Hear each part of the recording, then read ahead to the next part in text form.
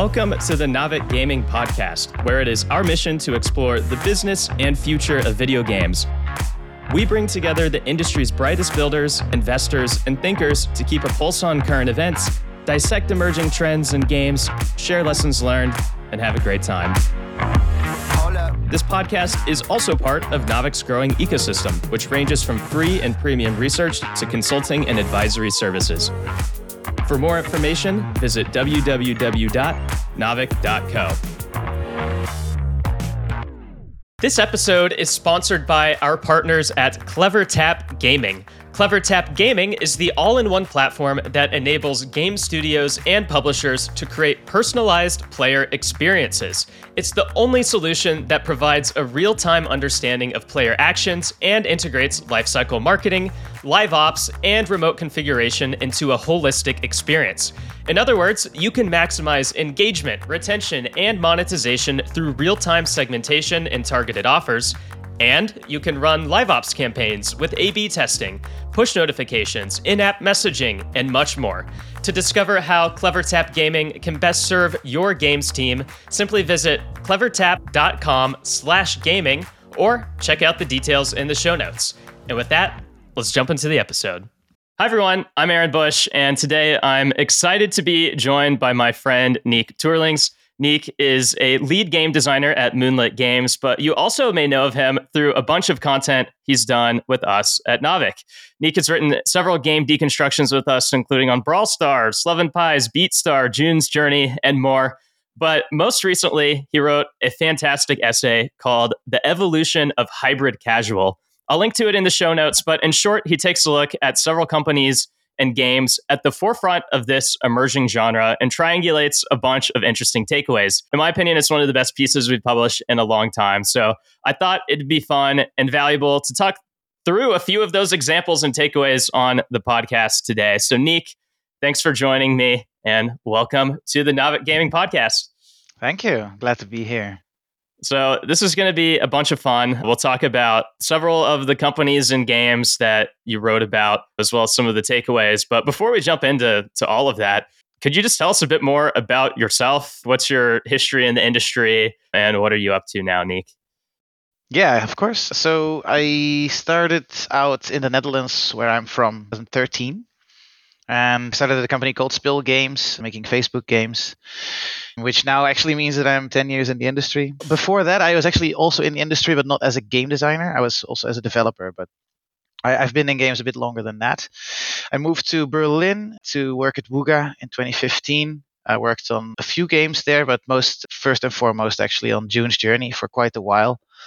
And then in 2020, I moved to Voodoo, worked in the Berlin Casual studio. Worked on a game called Plantopia and also worked on several other hybrid casual games for them. And then in 2022, I left and joined Moonlit Games, which is a startup here in Berlin. A few ex-Woogas and friends of mine started this more than a year ago, and we're making a mobile top-down shooter with Web3 elements, NFTs mostly. And yeah, also been writing for Navic for 1.5 years now. Started in April 2022 with Cookie Run, I think it was. Yeah. That was my first one. And I've been really happily writing for you guys ever since. I was writing for Deconstructor of Fun before that as well, for mobile free-to-play even as well, that platform. And yeah, I've been writing for these things. So I like to write, so I'm happy to also be able to get rid of my creative juices in the narrative form as well. But yeah, that's a quick introduction. Awesome. Thanks for that. And yeah, you're a fantastic writer, and you've been writing with us for a while. And of course, much of that was paywalled, but we're slowly starting to republish a bunch of them on the free side. I'm very happy about that. That's very nice.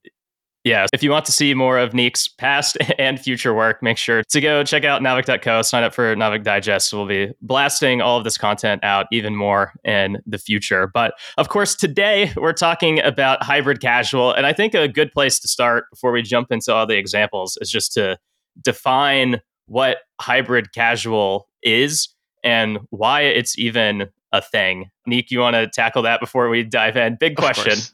It's an interesting one because it's been a little bit blurry over the years since hypercasual became really big. There was always the question if it would be sustainable in the long run, specifically after Apple announced to be making some huge changes, which eventually happened. And I think from that sort of desperation and also from the maturity that was needed for this segment, I think there spawned another sort of mentality of developing these games, because what Hypercasual did really well was acquiring users very cheaply.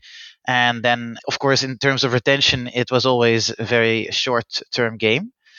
But what is possible is that you can still acquire these players in a hyper casual sense, but you can then actually slowly and then really slowly move them into a little bit more of a casual game experience, which takes a little longer, which holds you in there a little better, which is not so repetitive. And yeah, it's now a genre and it's a bit of a buzzword as well. So it's a bit crazy. I think because of this, we posted it. I posted on my LinkedIn and got 25,000 impressions on that post over the last Yeah. 2 weeks, which I'm pretty surprised about. Even I expected some good numbers, but that was quite a nice jump. There are a few more facets that you could Im- yeah, you could expect from real hybrid casual titles. The first one is just what I said, right? You have to really try to use that hyper casual user acquisition, but you have to also have then this really instantly understandable arcade core game that really requires almost no tutorial. That is the main setup for it. But then in longer term retention, you would want to have a free to play economy that really is able to leverage a metagame with its metagame with a longer tail. So you would have more live ops and you would really see events popping in that you usually see only in the more casual games. And hyper casual has never seen these actually. And lastly, I really realized during the writing of the article that this is mostly, let's say 95% facilitated usually by a really quite heavy power progression in the core. That is 95% of the games have leveraged that as their way of making players stick around, because that didn't happen in hyper casual either. So those are in a nutshell, really the aspects of what a hybrid casual game would be. Yeah, it's a tricky one to develop because you have to be really in the middle between two genres, actually. Yeah, and it's evolving. It's a little fuzzy, but I think those points, It especially is a the bit power fuzzy. progression point, is probably one that maybe not everyone has pieced together or noticed. So I think that's well summarized. And I know it is a bit fuzzy to define, but do you have any like numbers to put around this genre in terms of like how it's Yeah. grown or how it stacks up today? Yeah, I did a quick Google, and it's a little outdated as the year isn't finished yet. But I checked some articles that mentioned the metrics for last year and how the hybrid casual segment, which is also quite tricky to find in the data tools that you're using, because which games are really hybrid casual is really hard to see from the app icon and the description. You don't know Yeah. really how the meta game evolves, so it's really tricky to really have this a strict segment. But what the article mentioned was that there will have in 2022 it has hit 5 billion downloads, which is like an increase of 3 to 13%. I checked a few sources of the year before. And in comparison, the hyper casual downloads, they fell with 15%. So a lot of hyper casual developers started also evolving their games into a little bit more elaborate concepts. So hyper casual went actually down from 50% in Q1 2021 to just over 30% in Q1 2023 this year. So it really fell down, and it also shows that all the hyper casual developers started making their games more elaborate experiences. In terms of revenue, I know it went really high, much higher. I don't have the exact numbers just because of the reason I just said. It's quite difficult to put your finger on. But yeah, I know it went much higher because the whole segment has grown. Another reason why it's also difficult to know this is because the monetization model of these games is actually It's hybrid, right? So it is Yep. ads and it is IAPs. And while we know the IAPs quite well because of the data platforms, the ads side of the equation is usually a little bit more unknown. So it is really hard to say how much they really increased in revenue because of that sort of unknown factor that we can't really check market wide for the ads. Yeah, that makes a lot of sense. Yeah, clearly the falling off of hyper casual has led to an opportunity for other types of games to step in. But Right. yeah, the revenue side, as you say, is hard to gauge because platforms like data.ai, which is awesome and of course is a partner of ours, aren't on top of the ad side as much. But also, even as we'll talk about in some of these examples, I'm sure, even different hyper casual or hybrid casual games, excuse me, will have different splits between their IAP revenue versus their ad revenue. So I think that's a good segue to go ahead and just start talking about some of these examples because really the crux of your essay was like looking at all of these examples to then pull these like broader takeaways from. So let's go ahead and actually start with Say Games, which is making Dreamdale. But before Right. we get into the details of Dreamdale, could you maybe just provide some quick background? What was Say Games previously known for? What is it doing in hybrid casual now? And what's special about Dreamdale? Yeah, of course. Like Say Games has been actually, I think, the most consistent publisher of hybrid casual games. They were much earlier than the other players and by players companies in the segment. And they have made, of course, lots of hyper casual hits before, like Drive and Park, Train Taxi, Jelly Shift, Sandballs, Johnny Trigger. And Johnny Trigger started already being a little bit more elaborate. And then after that, they really got a huge hit with Squad Alpha and My Little Universe, which I think they are all made by Estoti, which is like a French game developer, and yeah, of course, they were I think they were one of the main developers that would publish their games under the Say Games umbrella. And because of the success of My Little Universe, the next game was published by a different developer was then Dreamdale. Um, this game came out. I have to check it a little. I think 2022. It really started scaling last year. Yeah, so it's like a kind of a new genre that was built on top of this mechanic where you have this backpack that you gather resources with. But this backpack is like a huge tower of objects. You might have seen lots of ads for this. This started with wood cutting, and then they would get all these lumber logs, and you would walk around and bring stuff. It's a simulation in a sense. And what My Little Universe had was a little bit of a sort of a surreal space theme. It was a bit anonymous. And then they evolved that with Dreamdale, which had a tiny bit of narrative in the beginning with, oh, you have to save the princess, and now you are really in this little cute, peaceful world. But it does really feature a quite elaborate power progression, including all the equipment that you get, because you are cutting resources, you are cutting stone and wood and everything else. And it just really explodes in terms of amount of resources that you can find. And it's super sticky. It's really hard to put that game down. You really want to just keep going and just almost a little bit more. And I want to explore. It really has that exploration driver nailed down, but in a hyper casual sense.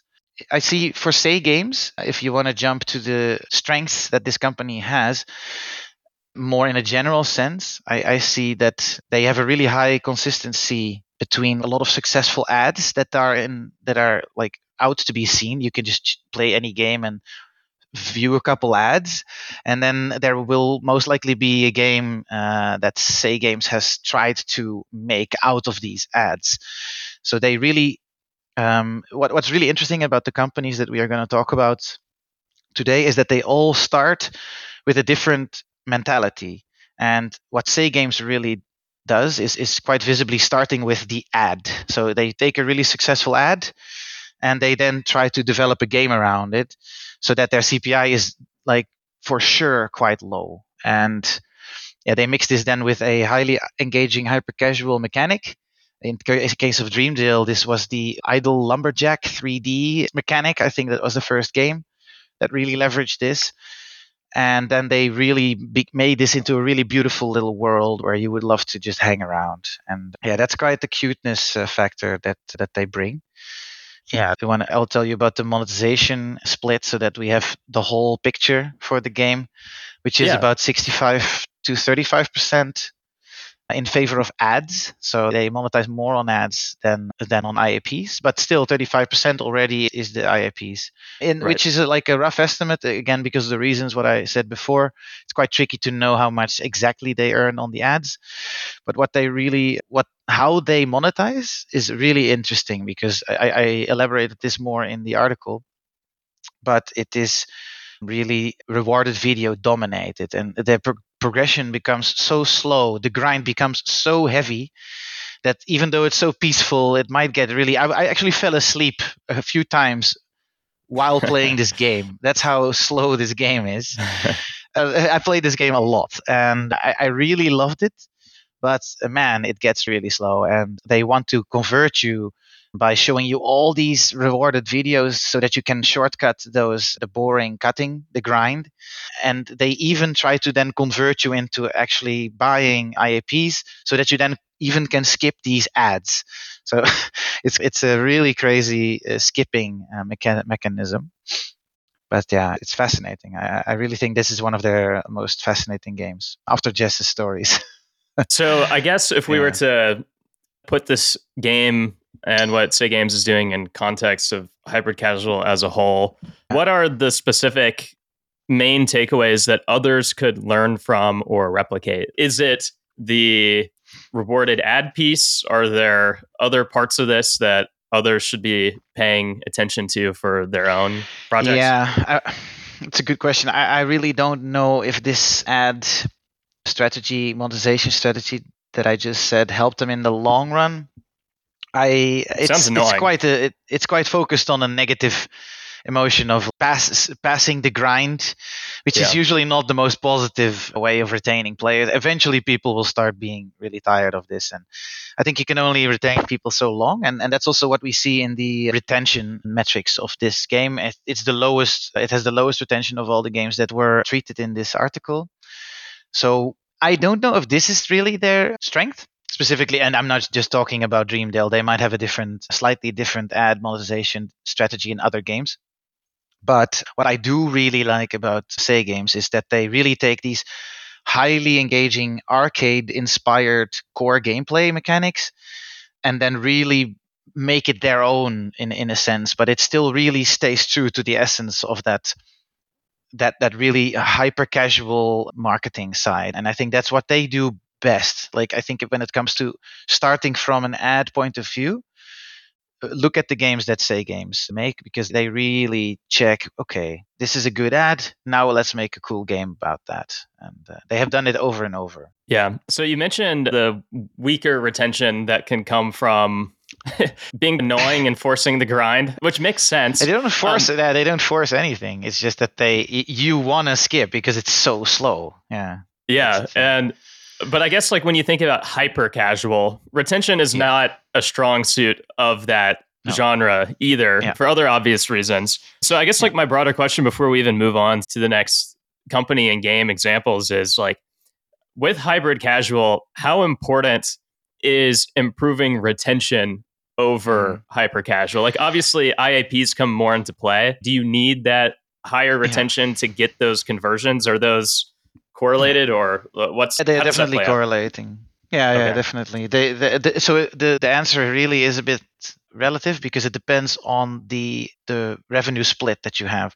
The more your strategy is built around ads, specifically interstitial ads, which don't really happen in Dreamdale too much, but they are in there. Then you don't have to have such a long retention because the players are just force fed ads, right? So in that case, you don't need to be retaining super long. But in my opinion, coming from casual, that would not be my strategy as a game developer because it is still a very long, short term thinking in a sense, and you can see Yeah. that they are a company that comes from hyper casual because they have properly evolved, but not so much that it has lost all the hyper casualness. You really see interstitials flying around, and yeah, so it does definitely relate. But because their split is 65% ads, I think it includes quite a lot of interstitials as well, even though the RVs really dominate the revenue, but it's probably because they convert you into the IAPs. Yeah. Makes sense. Okay, let's go ahead and shift gears and talk about our next company, which is Voodoo. And the two games that you wrote about within Voodoo are Mob Control and Collect 'em All. And we can hit on both of those quickly. But again, similarly, maybe let's start with some background. When and why did Voodoo start getting into hybrid casual? And what are the tenets of their strategy so far, if you can nail anything down? Sure. I know these guys a little bit. So what they have been doing is slightly different, even though it's a bit one of the four companies that we talk about today in this article that I wrote. Is Voodoo and Say Games are the most similar, I think. They don't start with an ad, but they start with that huge collection of hyper casual games that they have been publishing, because they have definitely published the most hyper casual games in the world, I think, and they have the most hyper casual players in the world.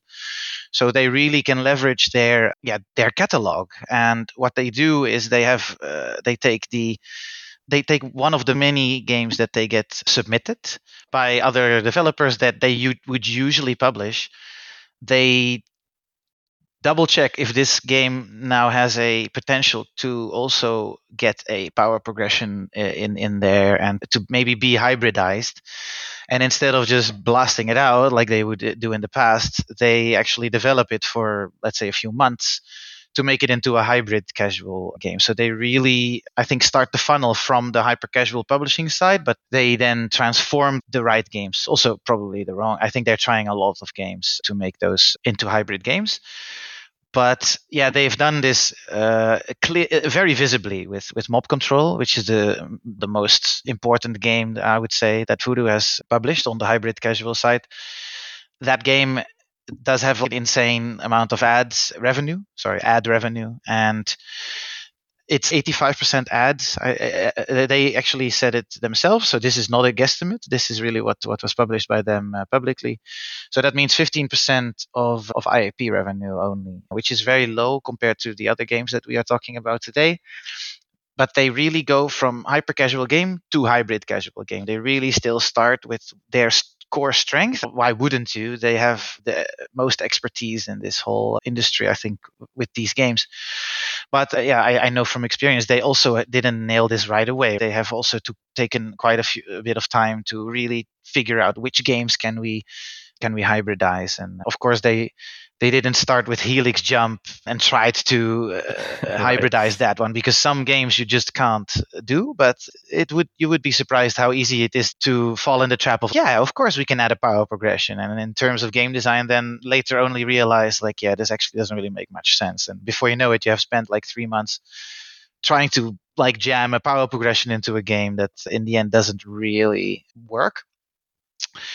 But they do add the power progression later, and they do it even, don't tell the players, but it's in some cases it's quite fake. You can actually play Mob Control offline, even though it has a coin master meta, right? Which obviously you open the game and you need to be able to check who attacked you. But no, you can just open it in the airplane and you can check who attacked you, which is a bit weird, right? So they fake quite a lot of things, which in hyper casual land doesn't matter. The players don't even care, or they don't really worry about these things. So they are still really on the hyper casual side of the market, if you will, when they look at their game design. They do really simulate these experience apart from actually blocking players that are offline. They simulate the experiences quite well to be real. So it is sometimes also quite hard to see what is real and what's not. But yeah, most of especially in Mob Control, most of the interactions are actually fake. Yeah, and then it was funny. It was actually, sorry to cut you off. It was funny to read in your article about how you can pause multiplayer and stuff like that. So they're not even trying to cover it up. This is very obviously fake, and everyone knows it. But actually, one follow-up question to this I wanted to ask is that you can, at least from what I can see so far that we've talked about, you can bucket these games in two categories. There are the games that are made to be hybrid casual. And then there are Hmm. these like companies that have these big portfolios of hyper casual games that Yeah. are trying to modernize them and trying to make them more relevant into like the Yeah. current state of mobile. And so I'm curious for that second bucket, those that are trying to go change a game from hyper casual to hybrid casual, based on what you studied here, even seeing this one example, are there any takeaways or lessons learned that can be applied more broadly to that segueing? Yes, I would say it's mostly about the UA, the user acquisition for these games, because it is really one on one. This strategy that you had when you made hyper casual games can just directly be imported into the strategy that you use for the hybrid casual games.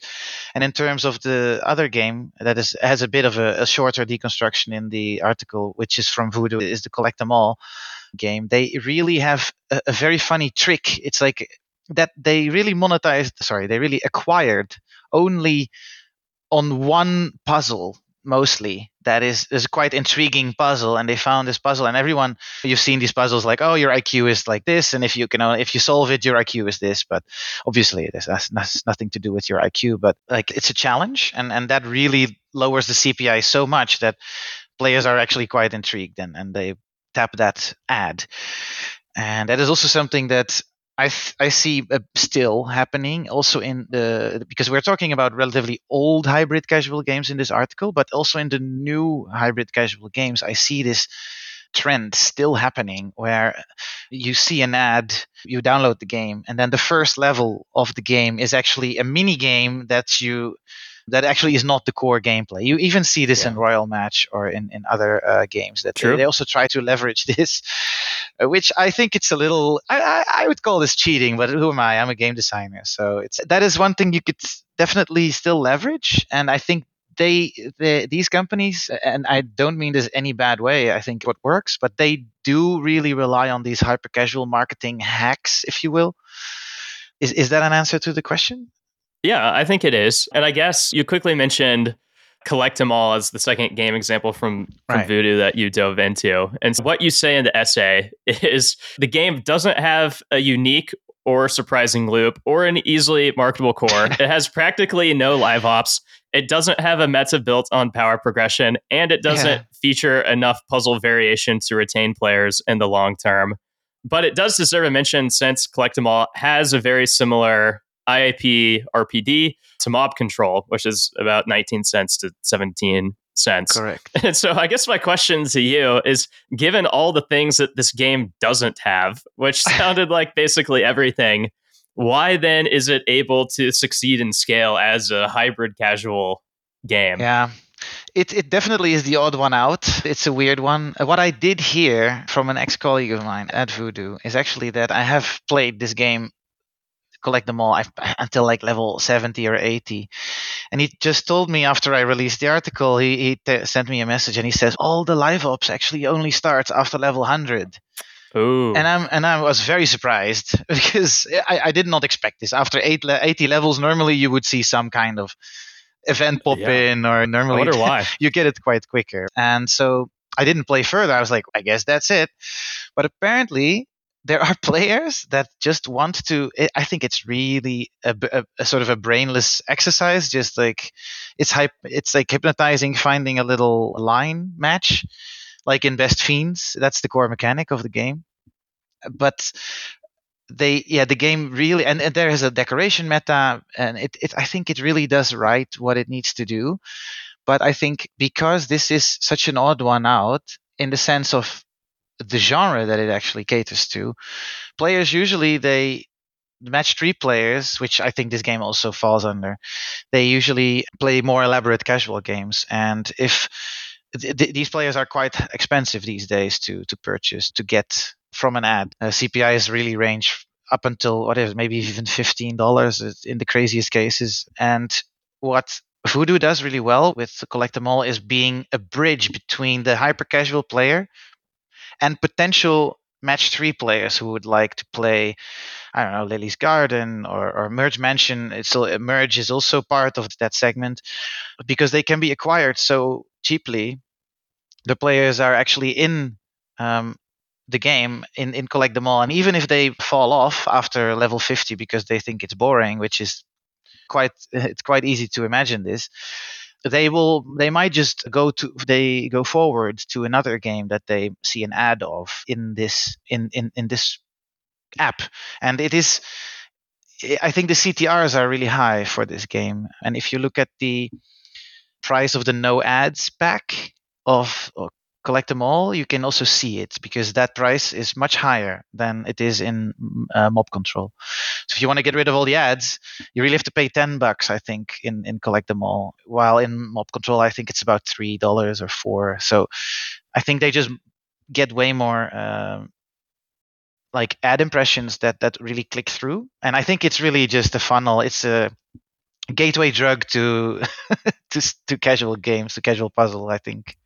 Yeah, that's a good way Which to put also it. works. Yeah, it's a crazy game. I'm fascinated by it, but I couldn't Yeah. go through to level 100. It was too brainless for me. I couldn't do it.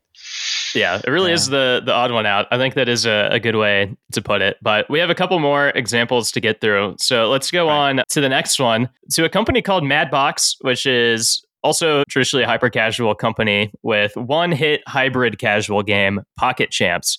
And in Yeah. your essay, you say Pocket Champs is an amazing case study in taking a game concept, Fall Guys, and dramatically simplifying it to make the accessible concept ultra accessible. So I guess my question to you, Nick, is what exactly did they do to make something like Fall Guys ultra accessible? And through something that's so accessible, how are they able to make it more successful also with IAPs than basically all of these other Mhm. games that we're talking about? Yeah, you said two groups of companies, the one that try to come from a hyper casual standpoint and the ones that sort of start over and really start at a mentality of hybrid from the get-go. And this is actually there was a really good segue into Madbox, because Madbox is that company that did this really impressively. They are a hyper casual company, but I did not know that actually until I researched them.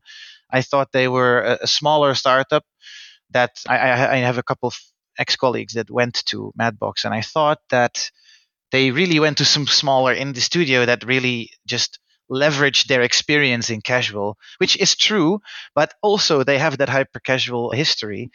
But it doesn't seem like they use these transparent tricks that I was talking about, at least transparent for us as game developers in mobile, as much as Voodoo and Say Games do.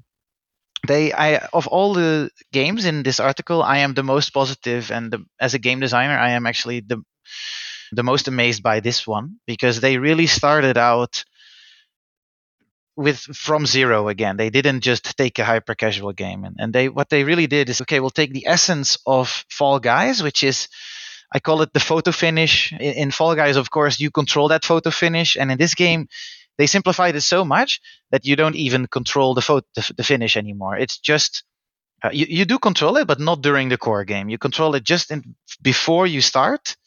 You select a few, very few parameters of what you want to start the race with. And in the article, I don't have time here to really go deep into the exact game design of it. In the article, you can see it. It's a very smart, and I have never seen this before either, a very smart mechanic of, okay, let's see if the choice that I made works out. And you see all the guys running, and you have a cinematic camera, and it flies over this Fall Guys esque level very nicely. And you really are like waiting there with like nail biting excitement, at least in the beginning, to see if your little champ actually makes it second or first or sixth if you don't do it well. And it's a beautiful game, and I have been playing this even more than Dreamdale. I think I've completed Dreamdale when it came out. This game, even while I played this maybe 2-3 years ago, and even while I researched it for the article, what is it, 2-3 months ago? 2 months ago, I started it up again, and I got immediately hooked to one of the events that was in there to get one of those. How do you call it? Like, it's one of the modes of transportation that you can win. And I was thinking, oh, that's a cool one. It has a nice legendary color. It has all these gacha elements as well. They really took all the super engaging mechanics that a meta can have and just jammed it into this game. And um, what they do really well is they started with a power progression. So say game starts with the ad, Voodoo starts with an older hyper casual game, and they just start with a power progression, which is that's what they're going to build their game around. And that's very impressive. It's a really native hybrid game, and that's quite impressive because I don't see this very often. That's what I think about that game. I'm very positive about this one. I also have a few sort of unique things that Madbox has tried to do in terms of monetization, which specifically, and that is actually that they really leverage the rewarded ads. Every time you win a race, you have the chance to increase your minion or champ, or what it's called, a champ, its statistics a little bit.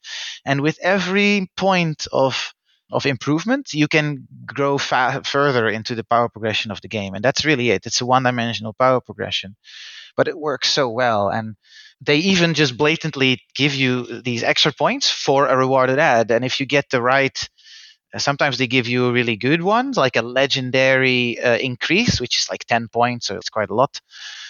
Sometimes you get a bit less, and then when it is a bit less, you're like, yeah, this is not something I want. The other 50% or 80% of the time, it's actually something that you think, oh, that's quite good, because they also gacha-fied the increases in the power progression that you can get from the rewarded ads after the runs. You can't change you can't change the outcome of the race, but yeah, you can actually change what you get from it by watching ads. Yeah. And yeah, the most impressive thing actually, and that really comes back to the sessioning of the game, or actually the play rhythm, I would say, is that it's so genius. They have the races, they take 30 seconds. Do you know why the races take 30 seconds? You can probably imagine why. You don't do anything during these races. So you might be cooking and you might press okay, you might press start on that race. You might cut your carrots for 30 seconds. You have Is that one what you eye do on while that racing, game and Nick? one eye on your carrots. You cut your finger off almost. Wow. And then after 30 seconds, this race ends. And then they say, oh, you won or you lost or whatever. Do you want to do? And then they give you a rewarded ad. And then you can do the same thing, 30 seconds. Just press the yes, I want to watch the ad, and keep cutting. And then it's like, oh, I can watch an ad, then I can watch the race, then I can watch an ad. But it's all watching anyway. So it doesn't really matter if you watch an ad or if you watch a race. I would argue that this is not good for your CTR, but Yeah. it does really work. It still earns, I think it earns them a lot of money. And it's very impressive how they just so smartly came up with a game that facilitates watching ads so easily in their core. And that is a beautiful thing, actually. I was quite Yeah. impressed by this.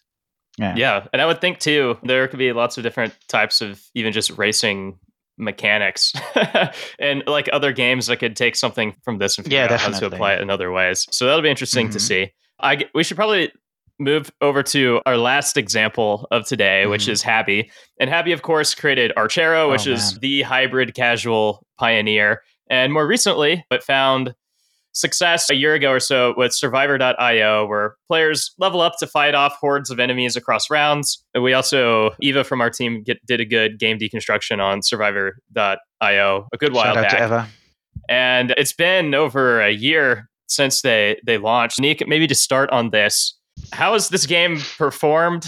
What has this team done to try to improve the game? And since this is like an earlier example too of hybrid casual, like that's played out part of its life cycle, like what can we learn from that?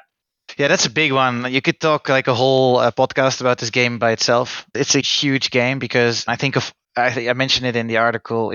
I think of all the games that I covered in the article, I think 90% of the IAPs in terms of like absolute revenue is made by Survivor.io, and then the other games that I talked about have 1 or 2%.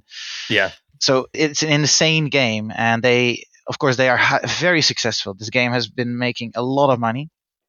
It has been a bit on the decline in the recent months, and it's probably reached it has probably seen the most successful time that it could have, but still it's making huge amounts of money, and it's actually the only game that heavily favors IAPs compared to the ads of the games that I'm talking about. Madbox also has Pocket Champs had 42% ads and 58% IPs, that's not actually significant, but something around that number. But Happy really goes much higher. They have only 35% ads and 65% IPs. They really also started from a really different point of view. What they do in a unique sense is they, instead of taking a hyper casual concept and then making it more elaborate, they did the exact opposite. They went from a more complicated game, which could be any roguelike, mostly Vampire Survivors or games like these, and really toned down the complexity. And of course, the biggest thing in that game is still the power progression. It is a little bit less transparent than in Pocket Champs, but it is still there, and it has that Archero equipment choosing that they basically have in every game. I think as Snaker has it also. And they really went mid-core to hybrid instead of hyper-casual to hybrid. So that's a big difference. So they do, however, have really hyper-casual UA. And that makes this game, I think, the golden goose in this list of games. Because they really nailed down that cheeky TikTok user acquisition. That is like you immediately, the ads are the exact, it's just a fragment of gameplay. And I have a few videos in that article where you can really see that how hypnotic this game's design is. You basically have so many enemies that die around you that it becomes some kind of psychedelic swirly like imagery. And it's fun. It's super fun, although I have some issues personally with how they unlock their features. It goes really slow, and I still don't understand how their sessioning reasoning is, because while I think a lot of hyper casual gamers, they come from play rhythms where they have session lengths of like maybe a few minutes. If you want to get rid of all your energy in Happy's game in Survivor.io, you have to play like more than an hour, I think, and then in a few hours it's back, and you have to go all the way again. It's really a huge grind. The rounds take so long, which I think also is a bit of the spoiler alert. It's a little bit of the reason why it is a bit on the it's going down, because it doesn't really engage you very long. The long term retention is also dropping quite heavily. In January, it was still at like 12%, but I think everyone gets used to this. There's a lot of other games out now that also try to replicate the success. So everyone has now seen this sort of, what is it, survival, top down, mass swarming gameplay. So I think their long term retention really has tanked these later months. So yeah, the trick has been used now, and I think that gameplay has maybe reached its critical mass of engagement in terms of CPI and popularity. Yeah, so this is a game that obviously saw really high highs and has been falling off. So are you basically saying that the kind of the fallout has more to do with the specific design and choices of this one game, more so than just like hybrid casual in general, just naturally having these kinds of fallouts? Or is it both, you think? As I said in the article, I think the only game, and that's why I also am the most positive about that one, is that Pocket Champs, they have really a very strong and it's very stable retention. The retention hasn't changed over the last year, I think, for them. While, I think even though, and Happy has the money and they do everything they can to keep the players in. They have events you wouldn't even imagine with its own mini games in there that you can do go fishing and you can do all kinds of other things. It's amazing actually, and their events are beautiful. But it's still, if your core is not, it's too long. It takes too long to go through this round, and it's 15 minutes most often for one round. And I think that's the problem that this game has. I think they should. You cannot really do anything about it anymore, because the current players, they are used to this and they're like, oh, I need more energy. But actually, the new players that come in, they are like, whoa, this game takes forever to unlock. And it's probably, they're in a bit of a pickle these days. Yeah. That's a good way to put it. We're ending the rear end of our conversation here. Nick also wrote about Homa games in his essay. We're not going to talk about that one today. So if you're interested in learning more about those examples, make sure to check out the essay. But a couple of final questions for you here. I guess first, after conducting all of that research, looking at all of those case studies, what is your outlook on the genre? Like, how bullish are you on hybrid casual continuing its upward trajectory, however we define it? And are there like any zones of innovation or trends like within it that have you particularly intrigued? I could say a few things here. I think I was thinking about it a little bit before we started this podcast, and I think the lines between hyper casual and hybrid casual will blur even more than they are already blurred right now. Most companies, they will come from that Voodoo Say Games angle with adding a mechanic to the core instead of really the Happy or Madbox angle, which are a bit more unique and also harder to do, I would argue.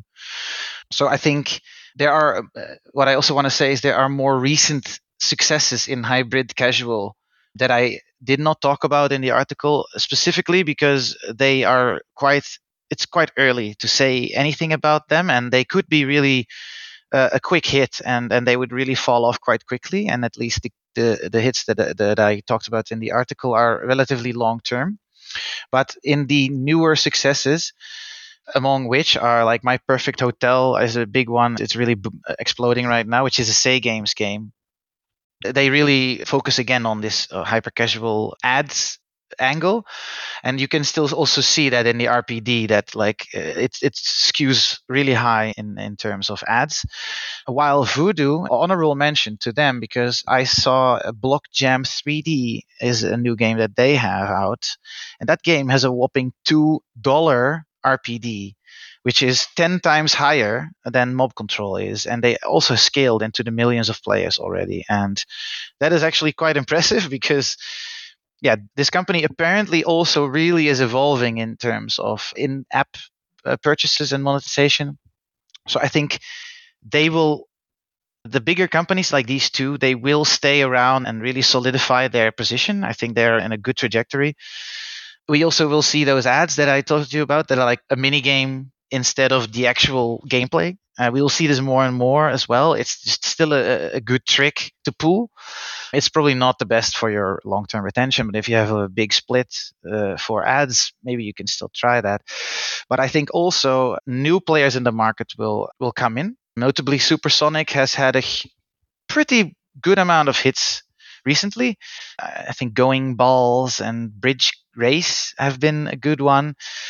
And I think they will also like more. There will be more challenges forming. It just every company takes a bit longer or less. Yeah, it could be going quicker or it could be going slower at specific companies. I think Homa will also figure it out soon. With Merge Army, I think they also will try to take a piece of the cake. And yeah, how bullish I am about all these things, it's very tricky to say. I think this will keep going. I'm definitely not bullish on hyper casual. I think more, as I said, more hyper casual games will start adding at least some kind of live ops, some kind of IAPs. But how fast or how slow this will go, it will have to see. It's a very volatile segment. Gotcha. That's all very well said. And thanks for sharing those other examples that we should all be keeping an eye on. It will be really Yeah, interesting there's to all new see ones. how all of this evolves and who else emerges onto the scene and helps push this forward. And even how all of the more traditionally hyper casual companies, whether they can innovate and come up with new things faster than some Yeah. of the hyper casual games fall off, will be a big question for these companies, in my opinion. Last question for Unique is just what else are you excited about, or what else are you working on? Is there anything else that, whether in the genre or what you're working on, that you want to give a quick plug or shout out for before we wrap up? Yeah, plug time, I guess. Sounds good. I'm actually quite excited about the game that I'm really working on mostly full time these days at Moonlit. It has a few, as I said before, it has Web3 elements in there, which I think is a new challenge. And because of the, let's call it the saturation of the casual and yeah, mostly casual market that I've been working in for 12, 10 years now, I'm actually a little happy to be surfing a bluer ocean because I think it's a good challenge now to make Web3 games fun.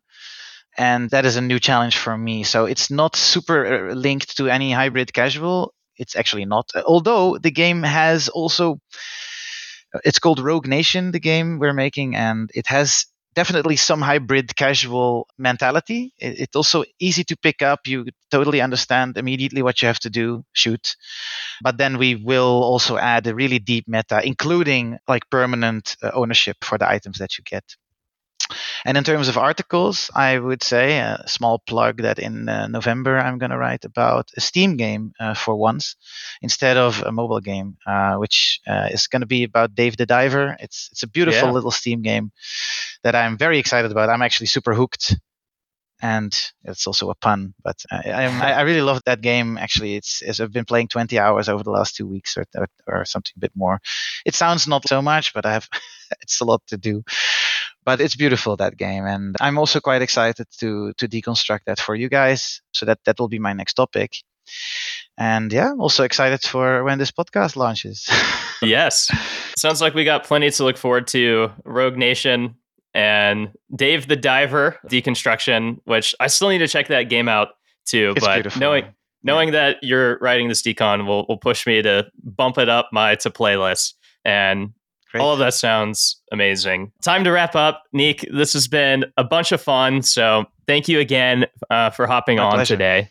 And to all of our listeners, thank you for tuning in as well. And if somehow you're not signed up for Naavik Digest yet, I recommend going to naavik.co and doing so because Nick and our fellow colleagues are going to continue publishing essays and game deconstructions you won't want to miss. And even if you enjoyed today's episode, I still recommend checking out Nick's essay, The Evolution of Hybrid Casual, just to even get like the more visual component of what he's saying. Where you can. It's a big one. It's a big one. It is a big one, but that's part of what makes it really good. And it's really grounded and really showcasing through the visuals and videos, like how these games work and what makes them unique or special. So make sure to check that out. But with all of that said, I hope you all have a great rest of your days, and we'll catch you next time.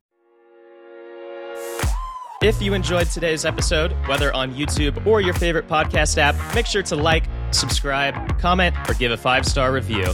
And if you want to reach out or provide feedback, shoot us a note at podcast@naavik.co or find us on Twitter and LinkedIn.